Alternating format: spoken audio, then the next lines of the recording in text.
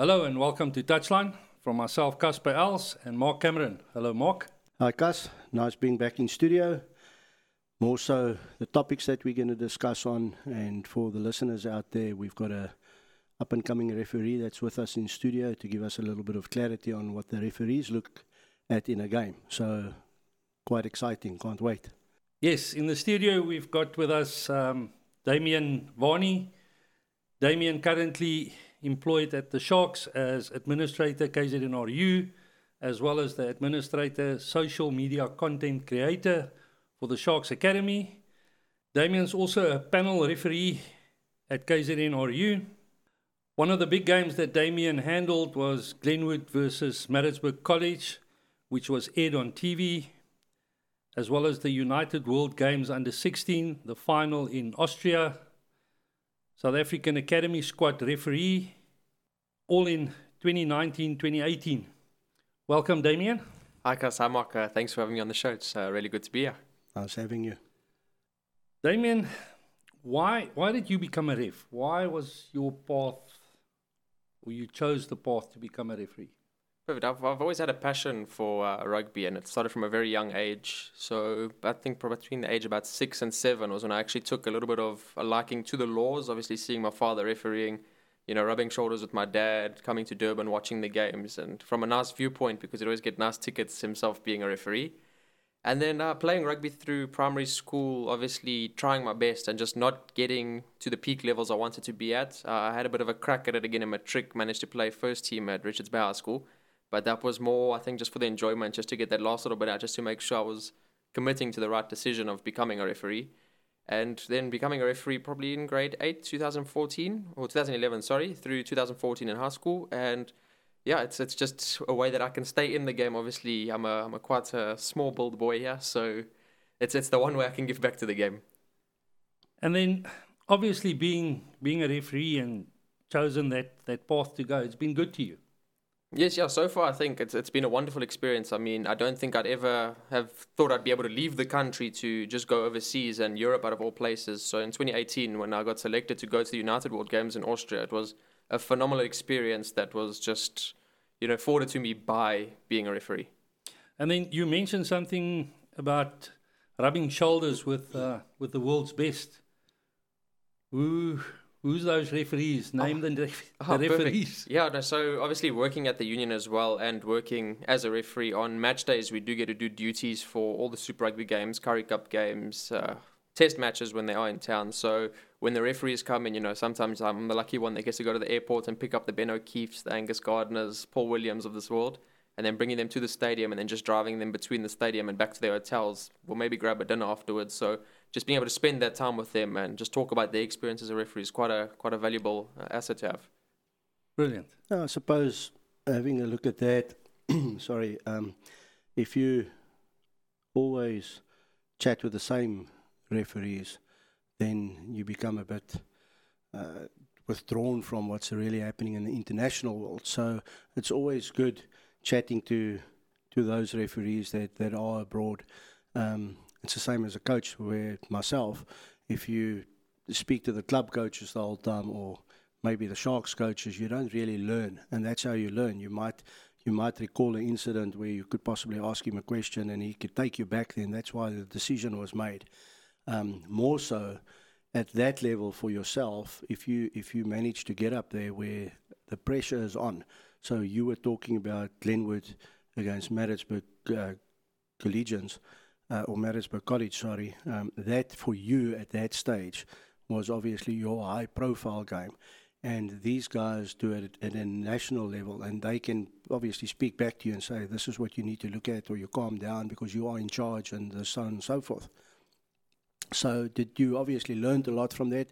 Do you implement a lot of the things that you speak to them about in your own way of refereeing, build up to the game, fitness levels and so forth? Yes, yeah. So obviously talking to them helps quite a lot. And I think during this lockdown period, we had about 4 sessions with even just our local guys, the guys like Jaco Paper, Van der Westhuizen, Rasta, JD, where they just chatted to us about specific aspects of the game. And what was nice is at the end, there's always that Q&A session that we could have with them. And even just asking basic questions like, what do you feel about a scrum half being pulled into a ruck or scrum half being cleaned out when you're attempting a counter ruck, sort of just to get a different picture, because as we say, referees, it's a game of interpretation. So how I see something may be different to how you see something as a coach, how you see something as a spectator. Definitely. So just getting their sort of a painted picture of how it looks to them when they want to make certain decisions, and trying to understand that painted picture and bring it in for yourself and maybe implement it in the game when you get the opportunity. Rubbing shoulders with the high-profile guys actually helps a lot in crafting your ability and your decision-making to be as accurate as possible. I can imagine. Speaking of lockdown, as a coach, obviously during lockdown it was the first ever to prepare and to plan for the unknown going forward. So as coaches, we had plans in place, conditioning structures and so forth for the players to do on their own and give feedback, and that in a, maybe yourself now, but in a typical referee's world, how was your lockdown? Were you guys also given plans or conditioning things to do, and did you guys need to do tests? And obviously now we're in the full swing of it. So what was a typical referee's lockdown period like? Perfect, Josh. So I think KZNRU, we've probably got one of the best structures in terms of refereeing management, where during lockdown we had weekly law tests based on the laws in the law book, even just the small technical things like the ground, the ball, time, and things like that. So they'd set up law tests for us to do over that lockdown period, and then as well as arranging, obviously, these meetings with the high-profile referees. And then weekly fitness plans would be posted either by the guys like Archie or Kamal would find something and would have to try and attain certain goals. If we had the ability to be able to do a bleep test on a field, get that done, send your score through, just so that they could keep in touch with us on a more personal basis. Was that purely to keep in touch, or was that to achieve specific goals for the referees going forward? I believe that was to achieve specific goals, because I think at that stage when we had started with it, no one had thought that lockdown would be 9, pushing 10 months. We had all thought maybe, a 2-month period we're going to be back. Maybe club rugby won't be a thing for a little while, but we all expected some sort of rugby to take place in the province, and that obviously didn't happen. So I think they were just trying to keep us on our toes for the event, that when it happened, we were in a perfect position to manage the game, get on the field, and not have any hiccups.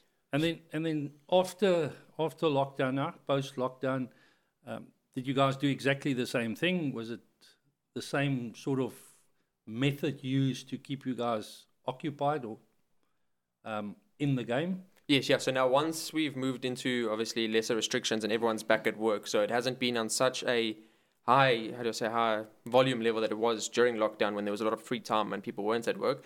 But now it's become a bi-weekly communication, and then just fitness-wise, we can sort that out ourselves now with obviously being allowed to go back to the gyms. But I must say, our president, Kamal, he checks in on us quite often, and I do get the odd phone call from him every now and then just to check in. How's the family? How am I doing? How are we progressing? And, what we're looking forward to next season. Can I ask there, sorry, Cas, can I ask there that obviously when you're talking about conditioning and so forth, we're talking panel referees. In the union structure, how does it work? You have Durban Rugby Sub-Union referees, you have KZN referees or school referees.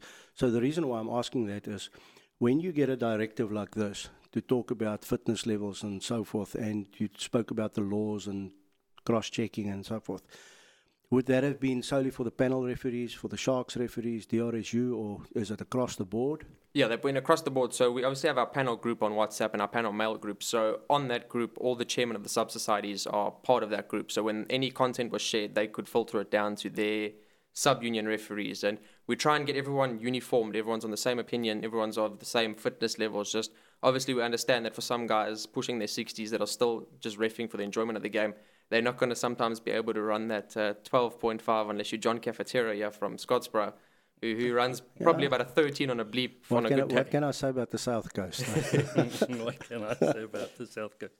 No, it's good. And obviously when you say that, depending on the various levels now, the higher you go, the fitter indeed you need to be to stick to the game. Hence the fact that you have bleed tests and you have to give feedback and so forth. So after COVID, or after the lockdown, now we're in level 1, how often do you guys get together, and obviously do you train together, or do they leave you to do your own thing, but you do come back for testing, or how does it work? Yeah, so at this moment we obviously have our close friend circle group, so you'll see the referees that are training together, that myself, for instance, Lusanda and Archie and Blake, I see them on a daily basis. So when the opportunity comes that we train together, because we're all at the stadium, so it's very easy after work to get going. But it's all about, the referee is a lonely sport, so even that running on your own is quite important.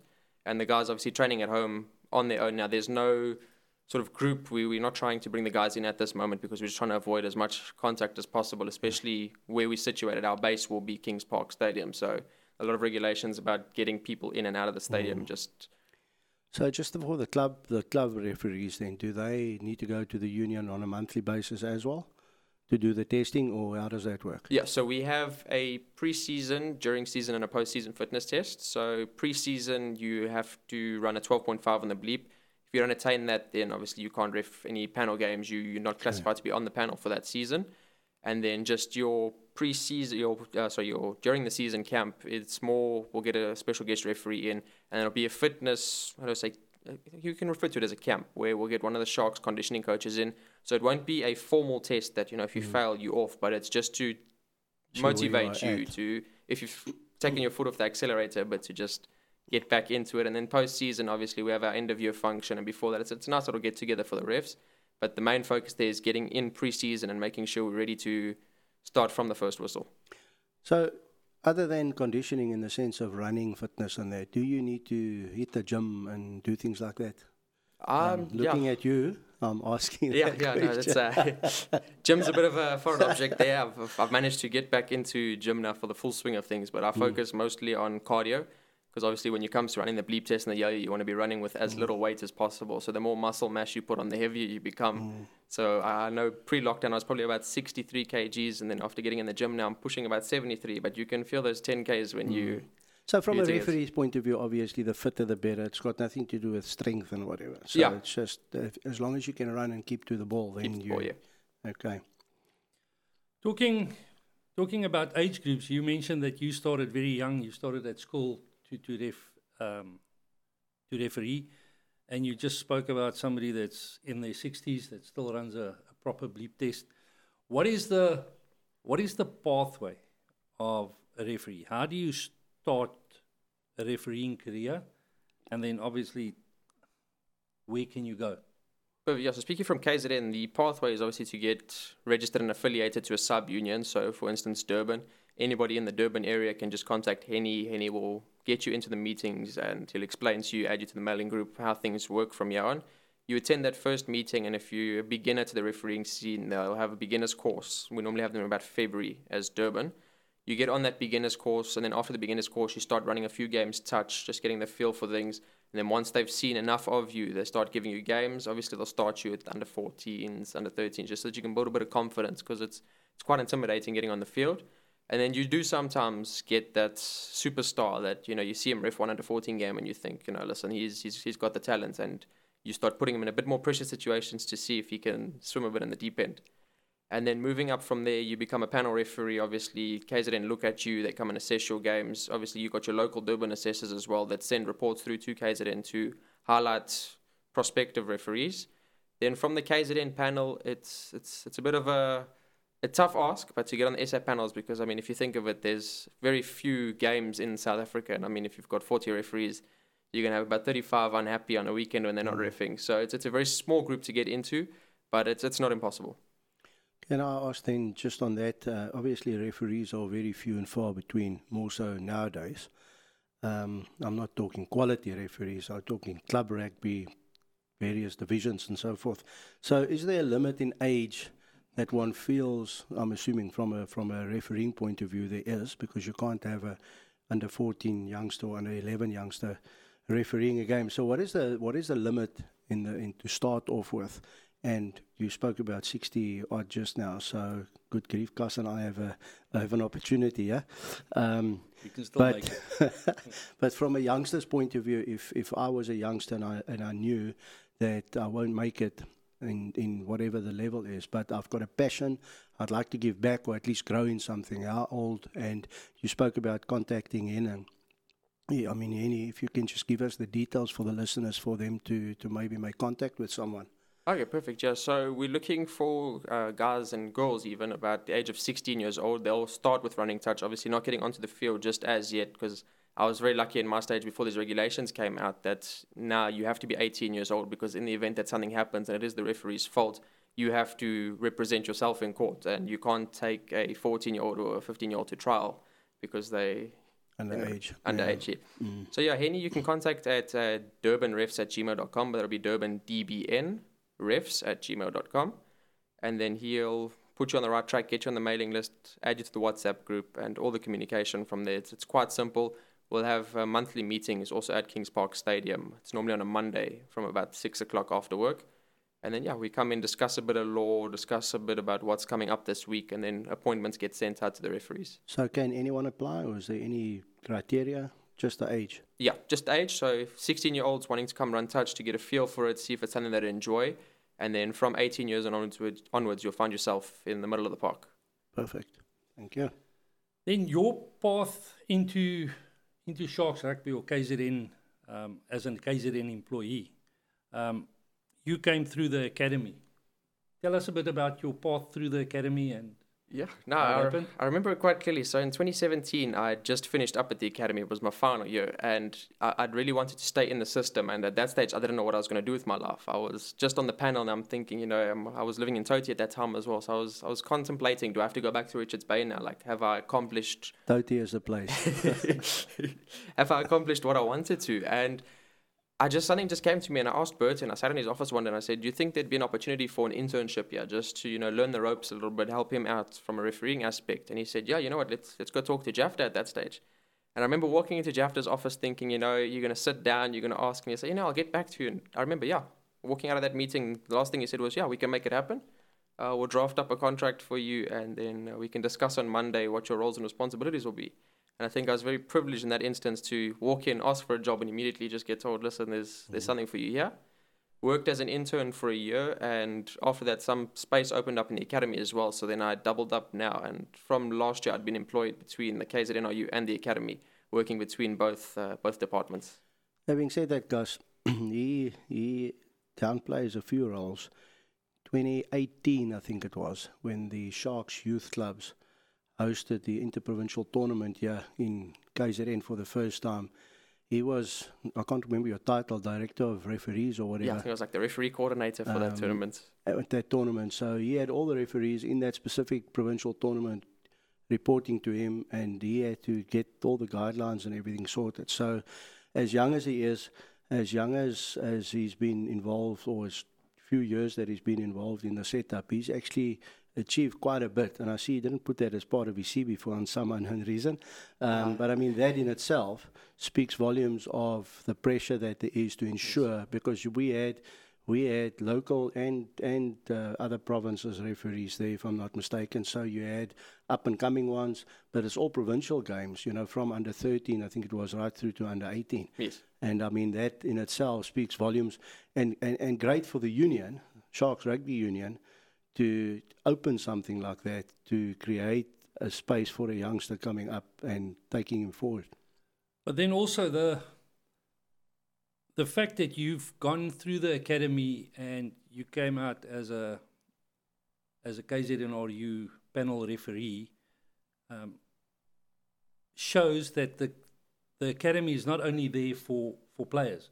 Because I think a lot of people has got the perception that the rugby academy or the Sharks Rugby Academy or any rugby academy is purely there for rugby players to come and play rugby. And, I mean, you prove that it's not true. That's not what it is. Oh, thank you. I think I was part of a very good group back in 2016 when I had started. So we had about 4 or 5 guys that were part of my refereeing academy group, all students with me as well. And I think of that 4 or 5, 4 of us ended up on the panel. 4 of us ended up at SA Rugby's academy squad. So we had a very good structure with Blake. Blake, phenomenal. I think he's a walking law book. You can ask him anything. He'll turn around and he'll quote word from the law book straight. And I think, it was a very good platform for me to start off with, because I was probably a very, very terrible referee until I had arrived in Durban. It just opened up my eyes to a way in which to referee, because I used to fire from the hip, penalty is a penalty, and, to walk off the game 36, 40 penalties per match. And I'd learned in my time at the academy when not to blow the whistle and when to just let the boys play a bit. A club like the Mums and Toti Rugby Club that's got this focus on development, and we've clearly stated that development is throughout rugby. It's not only as rugby players, but as rugby officials, as referees, as coaches. Would you recommend, as a club like the Mums and Toti Rugby Club, that has got this focus on development, and we've clearly stated that development is throughout rugby. It's not only as rugby players, but as rugby officials, as referees, as coaches, would you recommend, as a club like the Mums and Toti Rugby Club, that has got this focus on development, and the Sharks Academy in any one of those pathways to any youngster out there that still doesn't really know what they want to do? Yes, yeah, no, absolutely. And then especially in terms of what many people don't actually know is we also have a soccer academy. And our soccer academy is actually quite successful because you get a lot of the PSL clubs that scout a lot of our players out of the academy. A few of them ended up in America now as well. So it's a broad option to get you anywhere in sport. And even if you're not sure with what you want to do, we do have a GAP program available now where we do basic skills, such as take you to George Campbell, you do a bit of welding, and you just learn basic day-to-day skills. But until you've realized or you've thought about what you actually want to do, what you want to study, it's a good option for you to still play your rugby or your soccer or even become a referee in that time and spend a year to make up your mind. But other than that, I mean, the academy is not only soccer and rugby. I mean, there's tertiary education there as well. So as you just mentioned, they can welding, study. basic welding. Other than that, they can study at the academy in marketing and education now as management and wherever. So it's not just welding and things like that. So you have kids that I had a player that only came to the academy, no studying or anything, just to focus on his rugby. But I mean, that's not the be-all and end-all. A lot of these youngsters that come through there don't make it, but they leave with a diploma or a degree, things like that. So I think it's more than just looking at it to say it's a rugby academy. Yes. Now, those students that come to the academy that wants to become something other than a rugby player or a referee or a coach, do they still go through all those training sessions in the morning and Yes, yeah. So the rugby players, obviously, they'll tackle their rugby training sessions in the morning, and then for us as referees, would either split off with Blake and go and have a referee review session, or would get on the field and actually ref the academy practice. And then the soccer, which is headed up now by former Bafana goalkeeper Wade Duplessis. yes. He's in charge of the soccer, so he does the skills with the soccer guys as well. And also other options that we have opened up is a coaching option as well. If a youngster wants to come in and learn the ropes of a coach, you'll tail the likes of someone like Donald and just actually get a feel for what it's like to be a coach and obviously see if he wants to pursue that further. And obviously we've got the gym facilities available. We've got probably world-class strength and conditioning coaches as well. So for any parent out there that would like to look at the academy as an option for their children, they can look at more than just a rugby player. More than just a rugby player, yes. Or a rugby referee or a rugby coach. They can look at whatever they feel their child can and should be sort of like later on in life. Later on in life, yes. Yeah, because one thing I'll say, there's one sort of term I really enjoyed at my time at academy wasn't that we're not going to make you a professional sports star. That is up to you. You've got to work hard. You've got to put in the mileage. But one thing is we make professional people. So by the time you leave the academy, you'll have a lot of knowledge. And by then you've got your degree, you've backed up. And without trying to toot my own horn or anything, I'd come in at the academy wet behind the ears, walking in there, missing your parents, first time you've been away from them for 18 years. And to manage to be where I am now within the structures of the KZNRU Academy, it's phenomenal. But I also think what's important is the fact that the brand speaks for itself. Yes. I mean, we have followers worldwide. So, I mean, when the Sharks go and play in England, for argument's sake, a pre-season game, there are so many followers. I mean, they got their own supporters club worldwide and that. So, regardless, a lot of people, that's how it works, unfortunately. We'll have youngsters coming through to the academy where the academy coaches don't think these kids will make it. But because of the brand and whatever, and they play club rugby at a high level, they apply overseas. We've had how many kids coming through the academy that wasn't seen by KZN or any of our local provinces, but they've made it overseas, and by virtue of going through the academy. So I think it's a wonderful place to go to, a wonderful place to start as a stepping stone. And then just to add on to that, if we can just ask that, obviously we spoke about the referees and who to contact and whatever. So if I want to send my son, or I'm listening now and I'm a youngster in school and I want to join the Sharks Academy, how do I go about it? What do I do?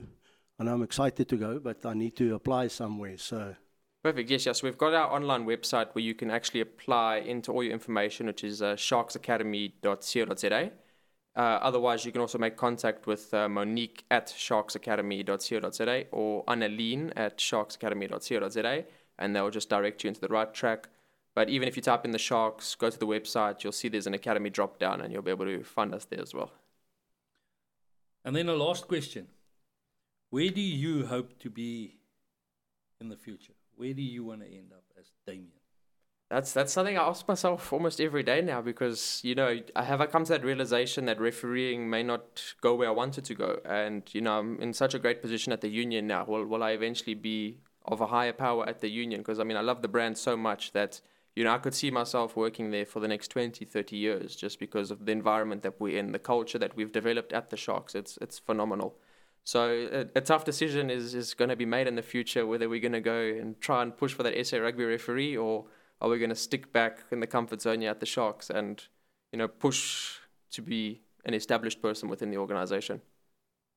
I think either way, rugby would benefit from having you as a referee, and just some advice from an older guy is not to close the doors before they've opened. You're still young. You've still got, like most referees, up and coming referees. When the opportunity is there, then one should take it. I think the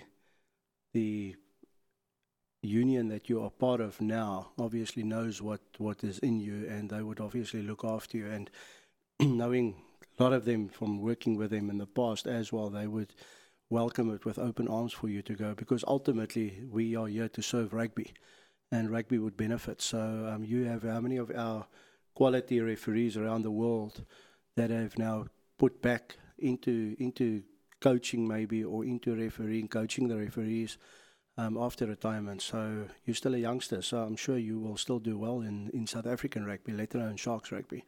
Oh, perfect. Thanks, Mark. Damien, thank you for that. Some very interesting insight into your world in the Sharks and the Sharks Academy and refereeing at the Sharks. Thank you. Oh, perfect. Thanks, Gus.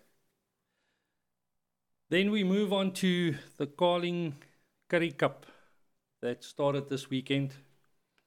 We've seen DHL Western Province 20, Vodacom Bulls 22, Tafellager Griquas 17, Xerox Lions 20, Celsea Sharks 45, Bekisa Pumas 10. Mark, your views on this one? I must admit, I think going to the Western Province Blue Bulls game, I think that would have probably been the game of the weekend to look at. I don't think it lived up to expectation. My take on it, the Bulls, yet again, my opinion, weren't as close to where we thought they would pitch compared to their previous games. When they really started playing was when one of their players was red carded. Obviously, then the tempo picked up and they had to come from behind. But all in all, I think it wasn't a nice spectacle, a typical North versus South derby, South African rugby. And one can say what we want to about the Bulls. I think they are well coached. They believe in themselves. You could see that when they got a red card. I think it was quite early in the game as well, if I'm not mistaken, or early in the second half. Can't really remember now. But for large parts of the game, they played with 14 guys, and yes, you can see they're a confident side. They know where they're going. They know what they need to do, and they back themselves. So, and then looking at the Tafellager Griquas game in Xerox Lions. Similar, I think. Griquas haven't really hit their straps the way we know they can play, and they played at home, so they kept the Lions busy, which we know they normally do when they play there. But they also, and I say this with utmost respect, if you look at the bigger unions, you got all the name brands playing for the bigger unions. These guys have to step up to the plate week in and week out. They have to keep on fighting, and I think the coaching and Durban coaching staff that are there are actually doing quite well with the Griquas, So and they for years Griquas have been there and thereabout. They've upset a few teams in the Currie Cup before, and may it last for a long while. Then just lastly, the Sharks Pumas. Look, if you look at where the Sharks have come from, I think we did well.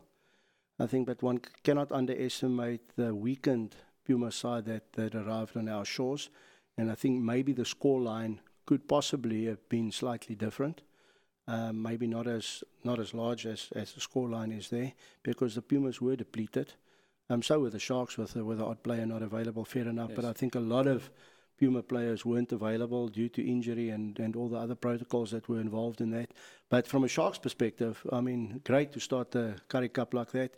Great to be on the front foot. We were top of the log until the Bulls beat the Stormers, or Western Province, sorry. But we topped there. And Sean is obviously going to fight hard, and we've got a young team coming up. So, and I say this with respect as well, if we want to. But if we don't make it this year, the next 2-3 seasons, we're definitely going to be a force to be reckoned with, because we've got good youngsters coming through. The other thing that stood out was the second game now that was called off because of weather. The Griquas Lions game. Going into November, late November, December, this is our rainy season, and you can expect games to be stopped because of lightning and thunder and the rest of it. Yeah, definitely. I mean, the last thing we want is for a player to be struck by lightning. It's not good for the game, because how do you promote it? Because, as coaches, we say snow, rain, thunder, doesn't matter, we train. But I mean, thankfully, there are people out there that look after the players. I mean, the call was made when it was a few Ks out already to say it's there. So when it was 1K out, they said we had to go back. Yes. And then Damien, you might come in here now. I think the call was made it had to be further than 14 or 15 Ks away again prior to going back onto the field. And you only had a certain time, I think it was 30 minutes or so, before that call is made. So just from a refereeing point of view, obviously the referee's in charge of that. Players, I can understand this, but they do it at coaching. Coach, I'm scared. You, the referee in charge, no, you need to stay. At that level, you have sponsors and television rights and all of that. So I think there's more pressure on that. So obviously the call doesn't come from the referee. Someone else in the stadium says something. So the referee will obviously be focusing on the game, especially when it's a game of such high magnitudes, being a TV game, being a Currie Cup match. So you do have your sideline manager on the side of the field that will be measuring this. And he is mic'd up to the referee, so he'll make the call to the ref and say, listen, we've got to get off the field, head off into the change rooms. And then, as you said there, we had that little time window that we had to abide by in order for the game to restart. And obviously we needed the thunder to be quite a while away before we came back in case the wind swirled, sent it back. But player safety obviously took preference there, utmost respect to the referees and obviously the teams for understanding the situation. But like you said, you didn't want to have a bad incident that negatively impacted rugby as a whole. If I can ask there, sorry, Cuz, let's say it was a final, and I know the rules, the tournament rules would obviously come into play. But as a referee, you need to make a decision. There, I'm assuming, when you are asked to leave the field, you do not have a choice. You need to go off, I'm assuming. Yes. But if it's a final and it's a touch and go, as a referee, would that cross your mind, or it doesn't matter because player safety comes first, and whether you take the field again after that, it's just the luck of the draw or not? The referees coming into that, maybe there's a decision. Let's put it this way. I'm trailing with 1 point, and as you give a penalty to my team right in front of the poles, you get called to go off. So I am still in a position where I could win the game, but now I go off. So would that not influence your decision at all? No, not at all. So if I get the call from the sideline to get us off, we go off. And possibly in the event that it is a high magnitude game like a final, you might find that there will be a greater time window open to restart the game. Because I think the issue here with this game as well was also the fact that you had the Bulls Western Province game kicking off TV rights straight after that. So there had to be a cut-off time, because I think in that stage was very early in the second half.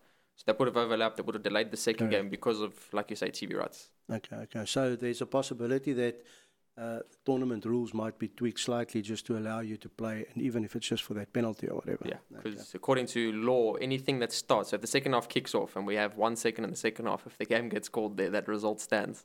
So it would have to be a little bit of a boardroom discussion whether we're going to replay or restart. So just for the listeners then, you're talking like that. So obviously if the game is called pre-half time, then it's a draw.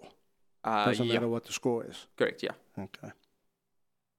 And then where do you restart when you restart? Mark just had pictured the scenario about you having or you get a penalty right in front of the poles and you've got an opportunity now to win the game.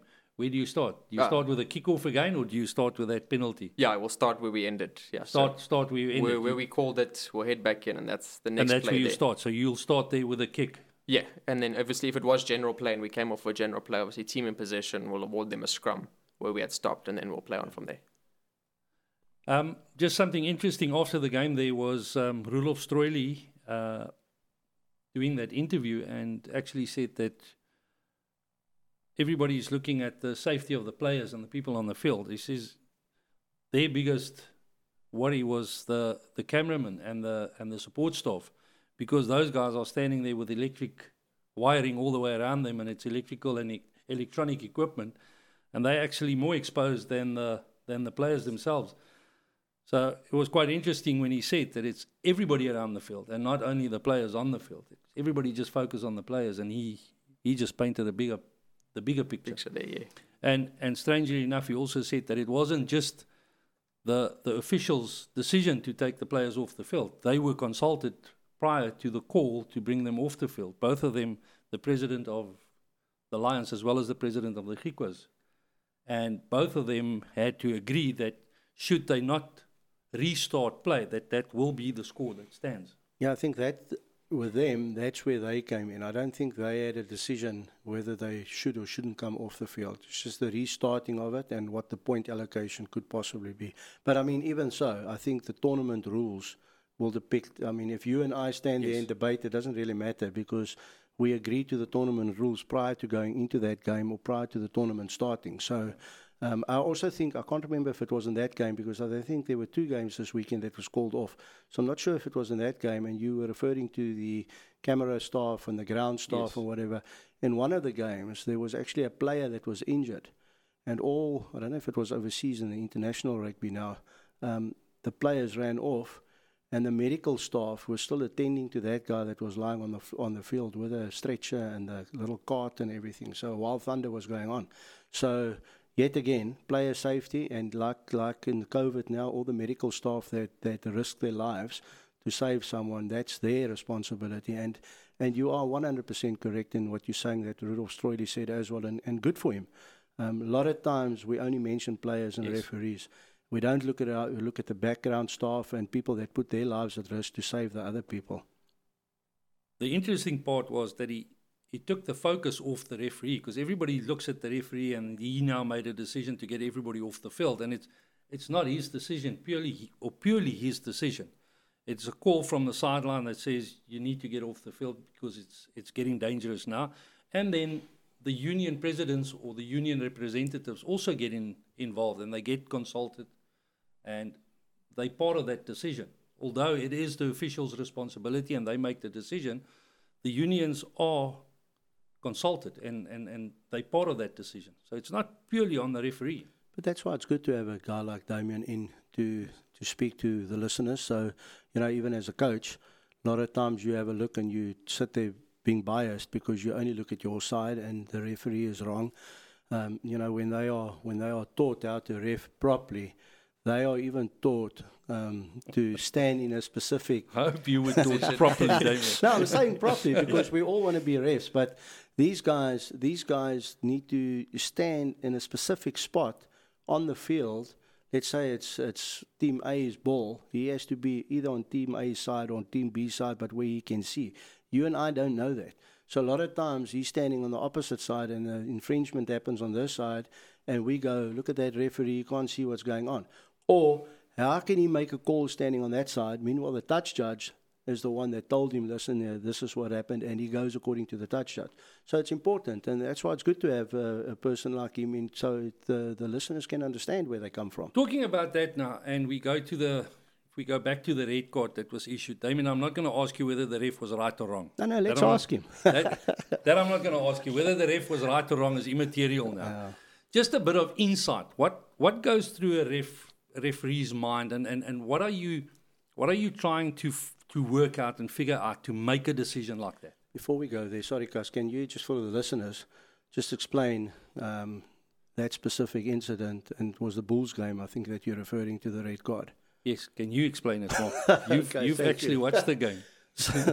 Okay, put me on the spot. So it was obviously the game between the Bulls and Western Province at Newlands on the weekend, where the Bulls front row.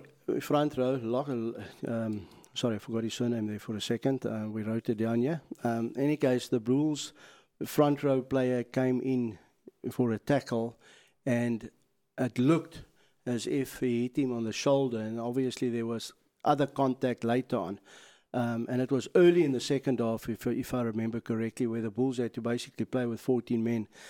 If you look at it from a spectator's point of view, people would say it's not red cardable. And we will allude to another game in the same weekend where New Zealand and Argentina were involved, where it was contact to the head, where it was a yellow card. So just to set that tone, and Jake White, in his own right, addressed it this week as well, and said that obviously for him as the coach it wasn't red cardable. But as Gus said, if you can just take us through to what you guys look at and why there's 50-50 decisions that might go either way. So as referees, we've got a sort of a baseline now when it comes to foul play. So we sort of work our way down instead of working ourselves up. So we'll see foul play, you'll immediately label that as a red cardable offence. So we'll start at a red card, and then we have a process of elimination starting to work down to a yellow card. And then if it's not a yellow and we're not happy with a yellow, if we come down to a penalty only. So that's sort of like our guideline is we get on the field. If there's foul play, let's just say, for instance, it's a shoulder to the chest area. There's no attempt to wrap, there was half force. So what we'll end up doing there is obviously we'll start at a red card, realize it wasn't toward a danger zone. The force was still high, so I can't downgrade to a penalty, but I'll stick to penalty yellow. So it's just about getting that guideline. So we'll always start with the maximum sanction and work our way down just based on the facts of the incident. So in that, do the referees listen to the TMO, and is the TMO's decision final, or can the referee override it, if it makes sense what I'm asking? So according to the law book clearly states that the referee is the sole judge of time and fact of law as well. So with regards to the referee obviously makes the final decision. The TMO and the assistant referees are there basically to assist. So I think last season that started it where the referee will go to the TMO, but he'll first state that, on-field decision is a try or on-field decision is a forward pass. So that was just to start the process and get the ball rolling, that the referee is saying, listen, I just want you to look at it, but this is my decision and this is how I feel it went. Obviously, if it's something clear and obvious like a forward pass, and you'll say, listen, you did a water try, but there's a clear forward pass, that information gets given to the referee. The referee goes, cool beans, forward pass, we'll go back. Or, listen, stick with your on-field decision, it was accurate. There's a lot of times that the referee will say on-field decision is, for instance, a try, but have a look at specifics. Have a look at the forward pass, or have a look at in front of the kicker, or whatever it is. The TMO then, is he only going to look at that, or can he go and look at something else and then say, but there was something else, there was a forward pass before the guy was in front of the kicker? Can he actually advise that? So the main priority there for the TMO is obviously to listen to the referee's signal. So look for the forward pass. So you'll find most of the time when it comes to an instance like that, if it's in front of the kicker, we'll have a look at the in front of the kicker motion, and the very next thing we'll look at will be the grounding. So it's just to clear those two things instead of playing an entire replay and then he looks, he was pulling him back or he was holding. So foul play can obviously take preference. So if there was he wasn't in front of the kicker, but one of the guys had pulled back, then the TMO can step in and say, there's foul play. So me as a TMO, I can step in and say, there's foul play. This is an additional sort of aspect to what you have asked me. Then I can step in. But otherwise, you've got to listen to what the referee's asked for and then just provide feedback therefore. So just to come back to the player in question was the Bulls prop Jacques van Rooyen that was red carded. And I'm not sure if you looked at it, so I don't want your opinion whether it was red carded or not. Just one of the laws, if I'm not mistaken, is direct contact with one's head.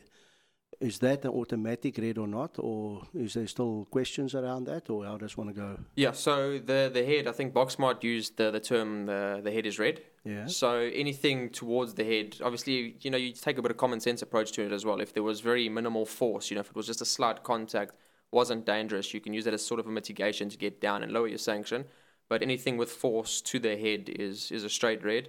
And advice that I'd normally give to referees is when it comes to player safety, player welfare, especially in dangerous situations, I'd rather have to explain to myself why I'm giving a red card And, the player may get injured therefore, instead of just saying, listen, I gave a penalty, but he ends up in the hospital with probably a brain hemorrhage if he takes quite a knock. So I'd always overreact in a situation rather than underreact. And the reason why I'm asking that is, referring back to the Bulls game now, there wasn't, well, for me as a viewer, there wasn't clear and obvious physical contact with the head up front, because, their shoulders obviously collided and then the arm came across. And depending on which angle you looked at, there could possibly be head clash or whatever. So in the previous games, in the autumn series, a guy came in for a tackle and they actually collided and they hit the heads. And the guy he was given a card. So to me now, as a coach, I would throw my toys out the card, because it's not a high tackle or anything, just part of play.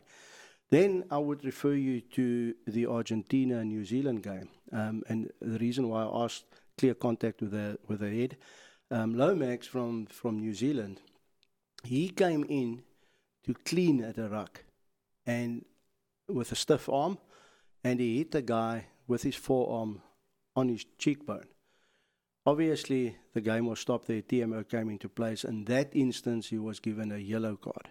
So if you are saying that a red card, in theory, or a direct strike to the head is, in theory, a red card, and then you work your way down, would they then have thought in that specific case that there might not have been intent, or it wasn't that hard, or whatever, as to justify a yellow card? Yeah, so given that breakdown, like I said, we start with the red and then, start petering your way down to a yellow or penalty only. So you probably would have looked at a situation and said, listen, cool, there was contact with point X of the body or point Y of the body, but we'll work our way down due to the mitigation that there wasn't much force, or, he had slipped into contact and the players hadn't come off sort of in a bad situation. Yeah. I just think from a spectator's point of view, Cus, it makes it very frustrating if you have to look at a game, and let's say South Africa play New Zealand, for argument's sake, and one of our players slightly high, it might not even be to the head or whatever, initial contact and so forth, get a red card,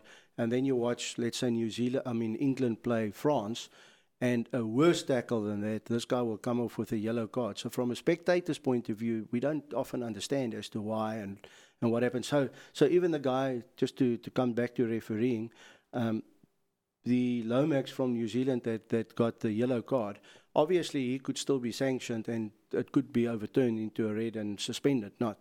Yeah, like I think if you recall, probably the 2009 British and Irish Lions series, where Skalkberger had eye gouged, and it was picked up on the day. The assistant referee flagged it, and I think the very next Test match, the British and Irish Lions actually eye gouged, but it wasn't taken up by anybody. But the Judicial Council had actually spotted that incident, cited him post-match, and obviously he served a suspension. So there is that Judicial Council that even post-match, even if there was a yellow or a red card, they still relook at the incident. They send a sanction to the player to appear before a hearing and just plead his case as well. Do they look at only certain incidences, or do they look at the game as a whole and pick out certain? Yes, so they look at the game as a whole, so they watch the entire match, yes, and then they'll obviously have an application, or even if it's just a book, pen and paper, where they'll note certain timestamps. They'll go back to those timestamps post-game and just have a look, see if they want to cite that incident, or if it was, the referee's on-field decision was sanction enough.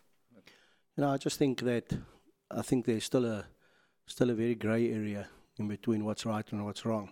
I mean, if you look at the Bulls from a neutral point of view, looking at the game, one would think that the Bulls could have lost that game due to a decision like that.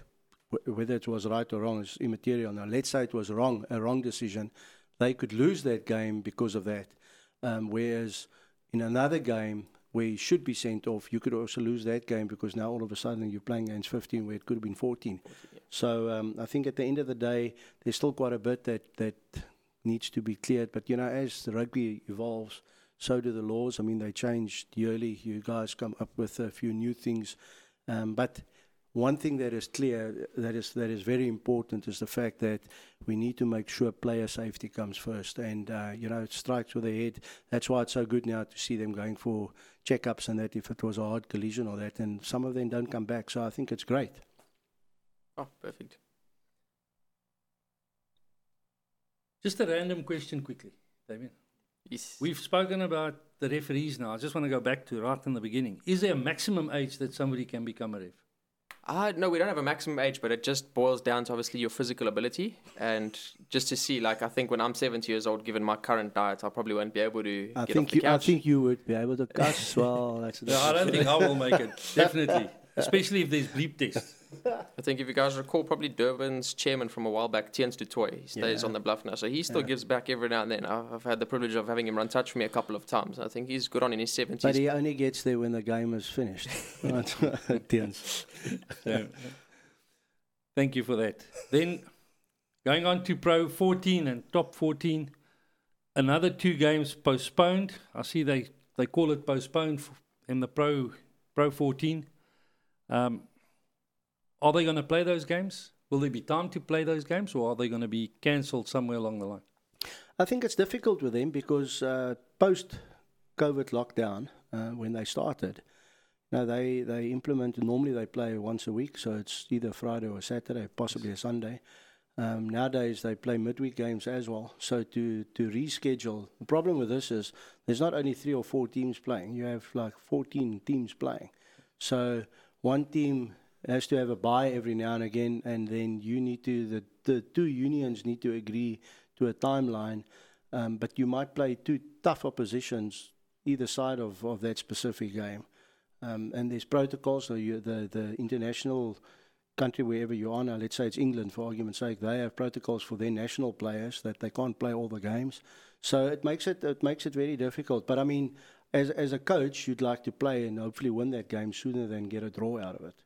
Yeah, but then also, if you talk about the bars and they're going to play in the bars and they need to reschedule when they both got a bye to go and play, then it becomes a bit of a tough one to do. And you can't have these players play a midweek game and a weekend game. It's just not feasible. The possibility of both of them having a bye at the same time is very limited in any case. I don't Virtually think it will impossible. happen. So it just makes it difficult, So, and more so if you got certain timelines where that specific competition, like come back to South Africa now, where we played in Super Rugby, unlocked, and then we had to go into the Currie Cup. Now we're referring to the Sharks and the Stormers games. We're referring to the Lions and the Pumas, so we can carry on. The Cheetahs are still saying it cost them the Super Rugby unlock, Yes. because I think they were affected twice, and there's just no time. So it's not as if the competition rules were, right, we finish now, and in 2 weeks' time, the next competition starts for that. It's just the week after that it starts. So it makes it difficult. Well, looking at the Southern Hemisphere now, if you look at the Southern Hemisphere, we basically got 2 factors to contend with. The one is now being our rainy season and the weather and the lightning. And then we've got COVID that also hamper us in our games. Luckily for the northern hemisphere, they are in their winter game or in the winter season, so they don't have the weather to contend with. But the difference is, and that's why you see so many games being postponed, and that COVID plays a massive role there. It does. Because it's winter time there, by us it's summer. And obviously COVID is driven by cold and things like that, So I think whichever way, even South Africa's side, I mean, obviously our weather plays a part now. But even so, because the guys are playing together and they virtually stay together, hence the fact that there's so many COVID incidences here too. So it's a bit tough, but it's a new norm for us, and I just think it's great that we can play rugby.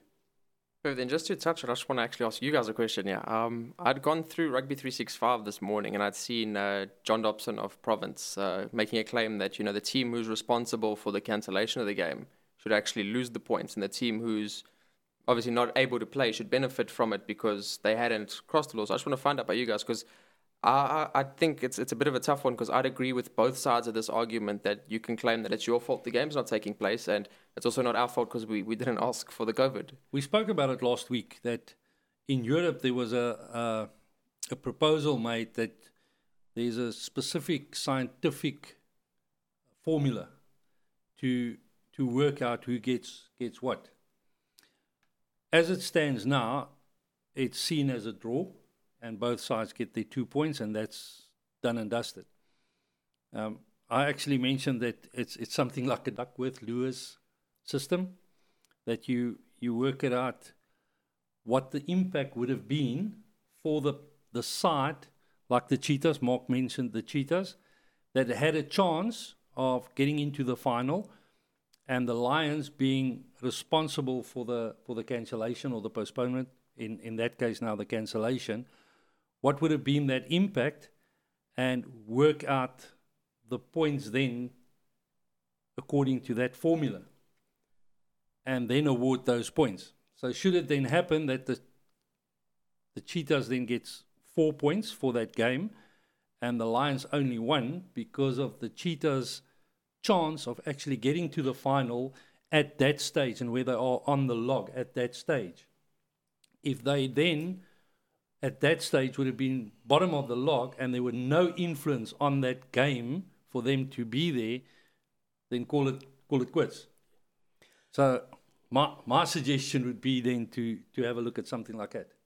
I think it's easier said than done. I think there's more to it than that. I mean, if you can go to the Autumn Nations Cup now, where Fiji haven't played a single game in the whole tournament, and part of their ruling is the team that withdraws gives away 5 points and 28 match points, if it makes sense. So you lose your game by 28-0.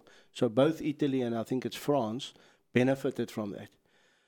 But they came into the tournament with COVID cases, and I think 2 weeks ago they had 29 cases within their camp. But I look at it slightly different, to say it's very difficult to pinpoint as to where that positive COVID case came from. So for argument's sake, the Sharks play Cheetahs the weekend that passed. Next week, the Sharks need to play the Stormers in Cape Town, and we played in Bloemfontein this past weekend. The Sharks are disciplined, so they don't go out, they don't do anything, they know what they need to do via the protocol, but one of them picked it up on the aeroplane coming back. How do you penalize a team for sticking within the COVID rules and regulations to such an extent that it's not the Stormers' fault, don't get me wrong, but it's not the Sharks' fault either, except if Damien, for argument's sake, was a player there and he decided he's going to go out drinking with his friends and he comes back positive. Different story. So I think it's a vicious circle. I think it's all a professional setup in any case. So I understand where they're coming from, because it's obviously we need to win and we want to be up there, and the Stormers have everything to play for because Newlands is closing. So they'd like to play in the final. And yes, it's 2 different competitions now, but they carry their points with them from Super Rugby Unlocked. But I just think it's very difficult, and one can start looking at it if a union is tested positive twice in a competition or 3 times in a competition where the others aren't, then maybe there's a problem there. I mean, I look at the Sharks. When the Sharks started training, and Damien can verify this, there was no admin staff allowed in the union. They all had to work from home. So the players couldn't all get together in any case. They had to work in pods. They were screened, and that's a normal thing. Yet the Sharks couldn't field the side, and obviously, other than the playing side of it, it's your sponsors and so much more. I think this is a point we can debate all night. For long. We can carry on with that for long. Thanks for keeping us busy, Damien. Then Autumn Nations Cup, Ireland 23, Georgia 10, France 36, Italy 5, Wales 13, England 24. And now I see that France, England in the final, and Scotland, Ireland playing for 3 and 4. Yeah, because they played in 2 pools, so obviously France and England won their respective pools, and then Ireland and Scotland ended second in their respective pools. So it's great, and I think probably the 2 teams that are in the final are the 2 that played the better rugby. Having said that, I think England were a little bit undercooked this weekend against Wales, and I say it with respect to Wales. Wales haven't really hit their form yet, and they kept England busy this weekend. But let's go to the so-called smaller unions in Georgia. Georgia, I think, had a phenomenal Autumn Nations Cup. They are the new kids in the block. They came in. It's a 6 nations plus, obviously themselves and Fiji. And if I look at the way they play, I mean, they are robust, they are physical, they're passionate. They kept England busy in their first game. England only really won the game in the second half when they played against them. Even on this weekend when they played, against Ireland, I mean, if you look at the scoreline, and their coach said he wasn't happy with it, but the Georgians were just physical team. I mean, the one try that they scored was as if it's a guy from New Zealand that scored that try. So they're good players. And Well, it's good for the Minnows doing this now, going into the next World Cup and giving them the confidence to actually go to the next World Cup and go and play. But they got their benefit is that they, similar to South Africa, similar to all the other countries in the world, they don't necessarily play in Georgia. So they play in France and in England and all over, and that's where they learn. But it's great for a smaller country Ireland, Wales, England, those are top nations. And to look, obviously they got beaten, but it's the way they got beaten, So no, I take my hat off to them, and may, as I always say, may it last a very long time, and may they step up to the plate. I can tell you now, and bless Franco Smith at Italy, I would love to see a Georgia-Italy game, because I think there would be a surprise. Definitely. Then, going to the Tri-Nations, Argentina, New Zealand. I just want to start out by saying that I take my hats off to the New Zealanders for the respect they showed to Maradona, presenting Argentina with a jersey with a number on there, signed by all the All Blacks. Brilliant gesture. I think I agree with you 100%. I didn't even think about them going that route. But having said that, I think it played in their favour as well, because the Argentinians are very emotional people. I think New Zealand were clever when they batted like that, because the Argentines had already said they're going to be playing for Maradona, and to do a gesture like that would obviously add to that. And we all know if there's too much emotion in a game, then you're out of it. And unfortunately, the Argentinians were out of it, and New Zealand had to prove a point. Having said that, Argentina made a number of changes to their side as well. My initial take on it as a coach, I think they were, Ledesma is not a stupid coach. Obviously, they got the ex-Wallaby coach on their side as well. My take on it was that they would try and get a point against New Zealand and then beat Australia, because I think they can beat Australia. Hence the fact that they made all those changes. It came back a little bit to bite them because they didn't get a point at all. But I think that's the way they went. But I think the emotional side got to them a little bit. And just by them, New Zealand presenting their jersey added to it, I think. I mean, beating Argentina 38-0 after losing to them 2 weeks prior to that, they had a point to prove. Yeah, look, they said all along that if it wasn't a favourable decision at the end of the game and a decent score, then the coach might go. So I saw him saying in the paper he's got another few months as a coach there, because they're only playing in a few months' time again, and it could possibly have been his last game. So there's always pressure at that specific level, and rightfully so. New Zealand are a proud nation, and I mean, they're not world beaters for no reason, although we're the world champions. They're not world beaters for no reason, and I mean, they are the team of the decade, so good for them. Yeah, and I think you summed that up quite well there, Mark. They're world beaters. I think even if you go back slightly just to that Chasing the Sun documentary, after we had beaten them in Wellington in 2018, they made us go play in Wellington again because they had a point to prove. They want to beat you. And I think losing to Argentina for the first time in their history, the country was probably in mourning after that. They needed to beat Argentina. And I think, maybe it wasn't the best idea to go in with 10 wholesale changes, because as Argentina, this is probably the best opportunity you had of winning a continental championship. I mean, if you had won the Tri-Nations, people would be talking about it for years. It would be like when Leicester won the Football League in England. So I think Argentina dropped the ball there by making those wholesale changes. I think a more fatigued Argentina team against New Zealand, or against Australia, would have been much better than copping out a so-called B-side against New Zealand to save for Australia. But look, just the nature of the competition made it difficult for Argentina. I mean, New Zealand and Australia played 2 games, in theory, 2 games before the Tri-Nations even started, as the Tri-Nations, for New Zealand to be free to go home. And I say this with utmost respect to Argentina. For them to play 4 top games in consecutive weekends where both New Zealand and Australia had time off, they would never have made it in any They case. wouldn't have. So, and I can understand what the coach was trying to do there, though. You can't expect those top players to play weekend after weekend against a New Zealand and an Australia and perform the way they did in those first 2 weekends. It's just impossible. But give them credit. I mean, they're on the way up. They've played they're doing well. phenomenal rugby, and A 38-0 score with the B against- side. with a B side against Basically. New Zealand is good going. Is absolutely brilliant. Look, I After think they've beaten them. they probably underestimated New Zealand as well. I don't think as a coaching staff would have sat down and say, right, we would have taken 38-0.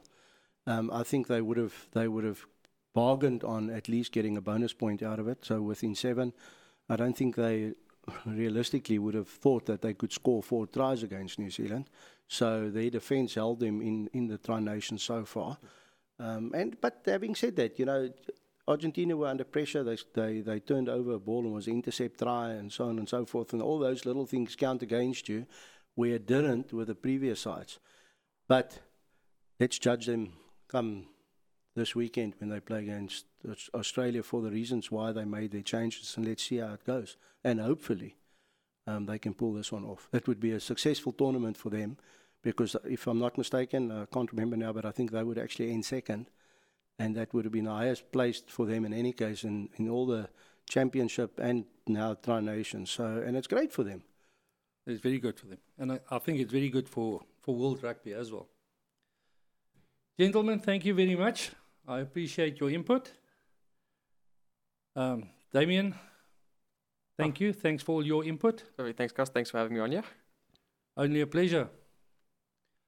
And then I would just like to thank our water sponsor, Mr. Jock and Frederick Blichnout, and Oasis Water. Mark, thank you. Thanks, Gus. Nice being here and nice having some fresh prepared water to drink in studio. And nice having you in studio, Damon. May our paths cross again and you'll definitely be contacted to come and join us in studio again. So all the best for you and going forward and your aspirations and where you want to go, and obviously to the Sharks and our CEO and all the planning that goes ahead. So from Touchline, thanks for joining us. Oh, perfect. Thanks, Mark. It was great. Thank you, Damien. Thank you for joining Touchline from myself, Casper Els, and Mark Cameron. Have a great rugby week.